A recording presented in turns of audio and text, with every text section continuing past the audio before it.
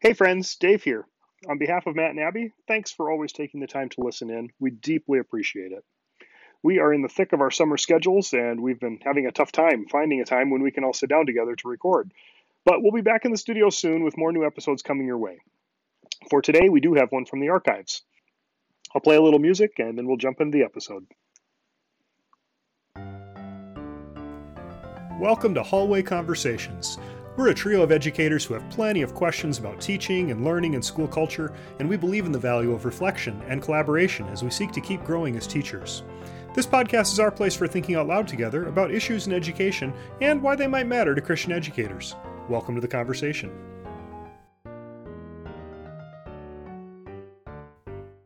Hello everyone, welcome to Hallway Conversations. My name's Matt Beamers. And I'm Dave Mulder. Today we are joined by one of our friends in the hallway, Abby DeGrow. The exciting news, and this is big news folks, Woo-hoo! is that Abby is joining our podcast team on a regular basis. Yay! And what that means for Dave and I is basically that a complete takeover feels inevitable. Yes! And our hope is that you may have us back as guests Oh, someday. whatever. What's happening? It's happening. As always, anyways, Abby, so good to have you join us. It's really fun. Thank you for having me. As always, we want to thank you, our listeners, for allowing the three of us to be here with you, and we want to thank you for joining us in the hallway again this week. Each week, one of us brings a question, and we try to think creatively around it in the context of Christian education. We are good friends who love each other and love engaging each other in conversations about our practice, and our deep hope is that you're enriched and encouraged in your own work, and maybe in your everyday walking around life too. Well, we have a long list of topics we want to talk about. We want to know what hallway conversations you'd like to hear. So if you have ideas or questions or feedback for us, or simply want to share what hallway conversations you're having, please email us at hallwayconvospod@gmail.com. hallwayconvospod@gmail.com. Dave and Abby, I've had the privilege of serving at a number of schools in both the United States and Canada. One of the schools that I served at had a very compelling mission, vision, and a set of core values. And I was thinking about that school this week, and I remembered that one of their core values was failure is essential to learning. I found the language of that very intriguing back then, and I still find it intriguing today. And true confession, while I love that school and still do, it is near and dear to my heart, I sometimes could, and even now, feel tension about saying that one of our core values as a school is failure. Yeah. I was thinking about this because it seems like there seems to be lots of talk lately about how important it is for students to fail before they can succeed. And I even read an article earlier this week that said, and here's a quote from it, "Failure is a master teacher." And we're all familiar with the phrase, failure is not an option. So sometimes I feel like part of my job, or our jobs as teachers, is trying to prevent students from failing. And I partly feel tension because we live in a culture that seems to shun and shame failure, Right. and it's not acceptable for some students to fail. So perhaps I have a few questions spinning in my mind about what feels like a bit of a paradox. And maybe you can just grab hold of one of these and we'll see where it goes. Okay. So here's just a few questions because I couldn't get it down to one. So what's up with all this talk of failure, and what do we mean when we even talk about Right. failure? Is failure actually essential to learning? And how do we reconcile failure when we live in a culture that can hyper promote excellence and success and being the best?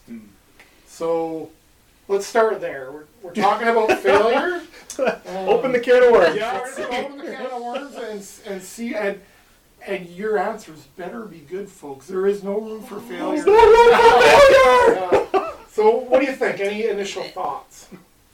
I think you have to define what you mean by failure first, Yes. right? Yeah. So I think there's a big difference between process and kind of end product sort of Right. failing. Right. Right, As soon as so- I hear failure, I'm thinking, like, traditionally speaking, what does failure mean in education? It means Right. you got a grade of F, right? You have Right. failed. And that, I don't think, is essential for No, learning. I don't think so either. Right? No.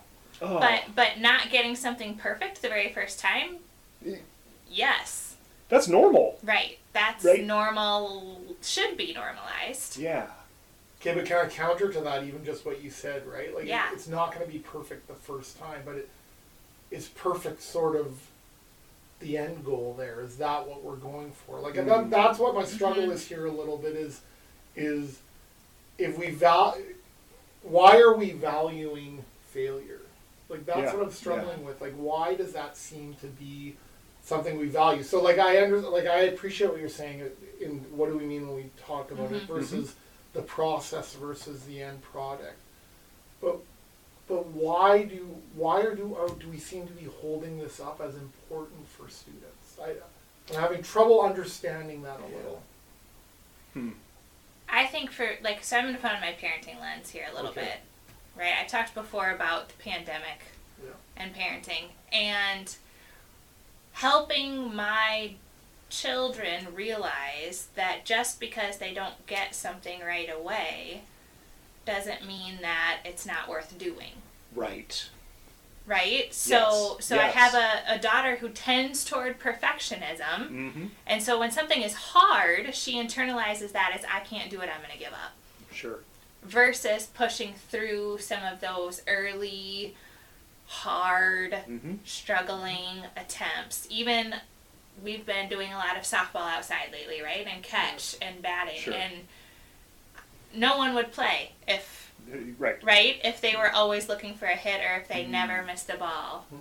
But struggling through that to get to a place where you're seeing improvement and progress versus, so I don't know if that's valuing failure, but normalizing the fact that it can be a struggle and that's okay.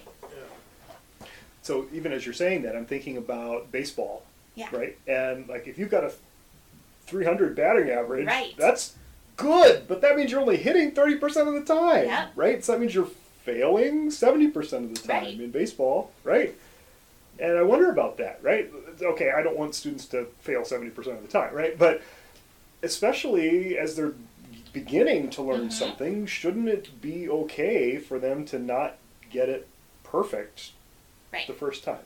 I think so. I think that should be okay. But if I can not push back, but just push forward on that, is to think about, we don't want them to fail 70% of the time, but how do we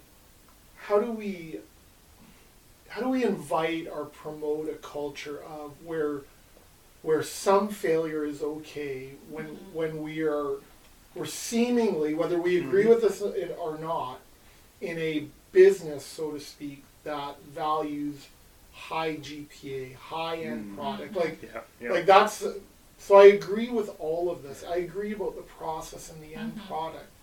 But for so many of these students, and their parents, and the universities they want to go to, it's ingrained in. Right? It's ingrained that actually failure's not okay. So it feels like this paradox of that we want this type of culture within a larger culture that actually wants exactly the opposite. Right. And so that's why I felt this tension with this core value.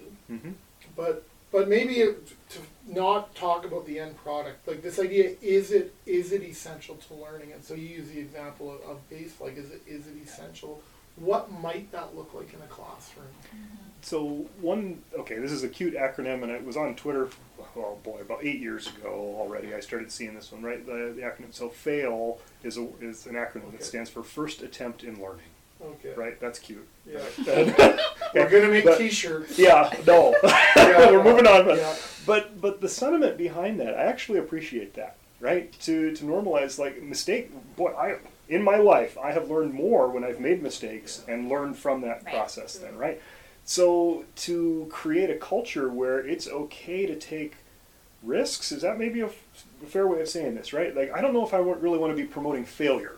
That I think is maybe the wrong way of framing it. But I want to promote a culture of risk-taking where it's okay that you're going to take a big swing at something. You're going to attempt something, and you might not nail it the first time. But I'm going to be there with you as your teacher, and I'm going to provide feedback for you and say, hey, okay, this part was great. This part was less great, but let's work on it again.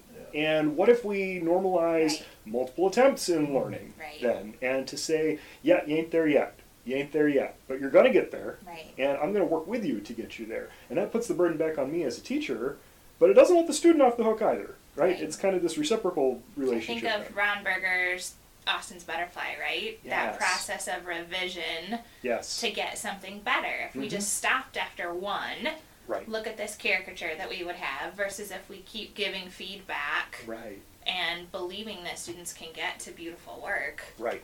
through a process of revision and editing. And to make that normal, I think Normal, that's yeah. the key, because that has not been the case. Well, okay, in Intro to Ed this morning, we were having a conversation about assessment. That was on the syllabus for today. We're talking about assessment. And one of my students made the comment, I wish that teachers would promote progress over perfection.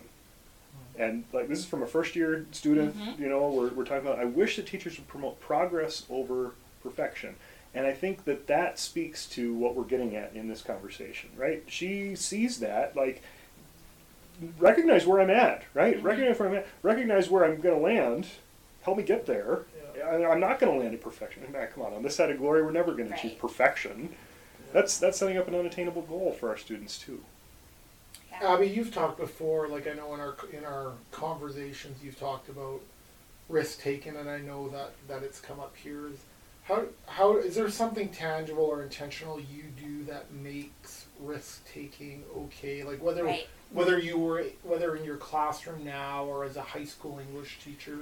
Yeah, so I think it's really important for teachers to model the risks that they want their students yes. to take, right? So so I teach writing and literature, Yep. right? I did in high school. I taught an English methods course this past fall, and one of the things that we talk about is the importance of teachers writing alongside their students. And so Yes. I made it a habit during that module that we would all get our journals out. I gave the students journals as part of the course, and I would put a prompt up and we would all write. And often, almost every single time, I shared pieces of my own writing immediately afterwards. And I would ask students for feedback on some of it, or I would just share a snippet of it.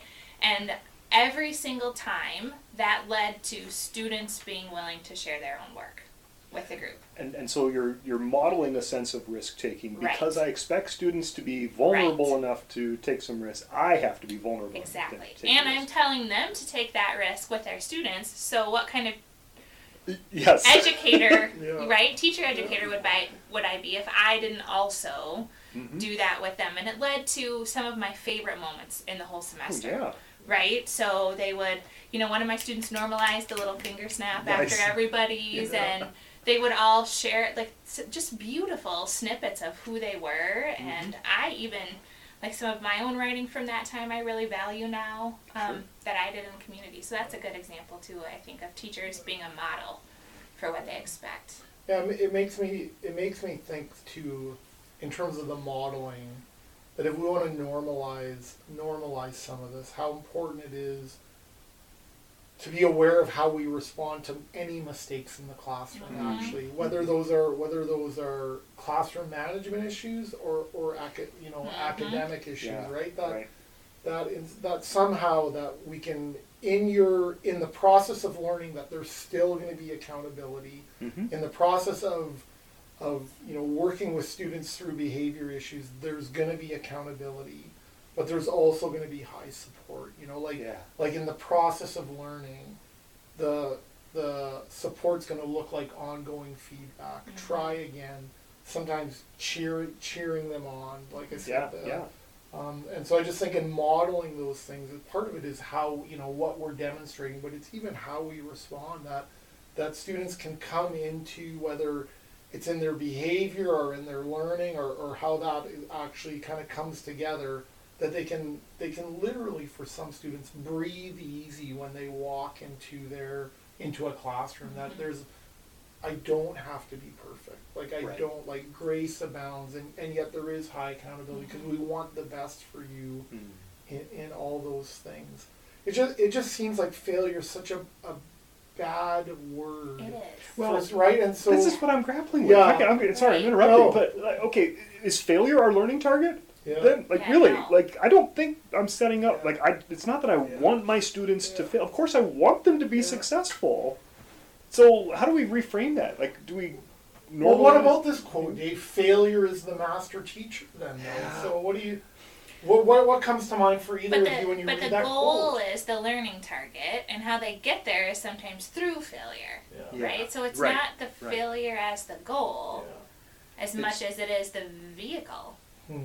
And recognizing that missing the mark can be part of that process for hitting the target in the long run, right? Because that's where you're going to get information about, here's what I did well, here's what I need to keep working on. And then we have to normalize giving students the opportunity to act on feedback, right? If it's not actionable, it's not really feedback, then it's judgment. And we have a responsibility to judge our students' work. I'm not saying that, but let's not call that feedback then. And maybe let's not call it failure then, because I think maybe, because I can think of students who, and again, I know we're not just talking about tests, but even just in how we assess. Yes. And how we communicate learning through grades and report cards. I can think of many students for who that was an anxiety-inducing moment, right? Absolutely. Of like, because of either their own identity is caught up in that, or their parents and how they're, how they might be viewed at home. And so that's why for me part of it is, and this is a way bigger conversation about, if we really want to value process over product, like we really need to start rethinking some of how we communicate what learning looks like. Because I think we can say it all we want, but it's so ingrained for so many not just students, but for educators, that in the end, I still need to give a grade. That's right. And so you can have all the process you want, but in the end, it's like, what did I get? And what did I get? And too often for too many kids, that what did I get is tied to who am I actually? That those things. So those are just a couple of things that I was playing around with and thinking about failure.